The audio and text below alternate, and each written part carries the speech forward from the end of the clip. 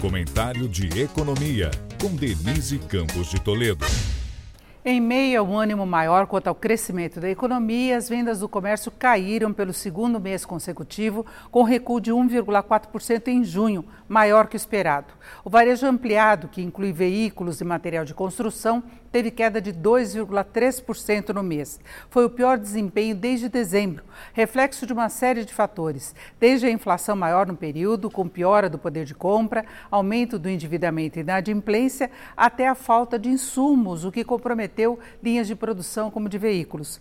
Mesmo com esses dados negativos, o comércio ainda acumulou avanço de 1,4% no primeiro semestre e ficou 1,6% acima do período pré-pandemia.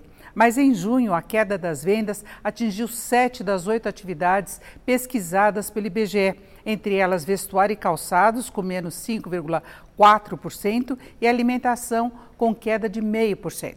No varejo ampliado, as vendas de veículos caíram 4,1% e de material de construção 1%, sendo que esse segmento dos materiais já atingiu queda de 11,4% sobre o ano anterior.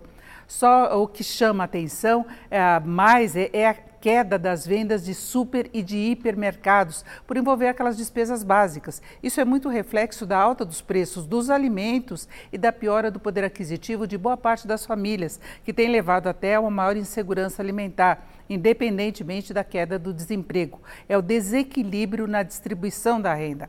O aumento do valor do Auxílio Brasil agora e do número de beneficiários pode amenizar um pouco essa situação, mas não se espera um impacto mais geral sobre as vendas do comércio, como aconteceu lá atrás com o auxílio emergencial, aquele do começo da pandemia, justamente pelo aumento dos preços, da inflação desde aquela época e também a elevação dos juros, que vem encarecendo muito o crédito.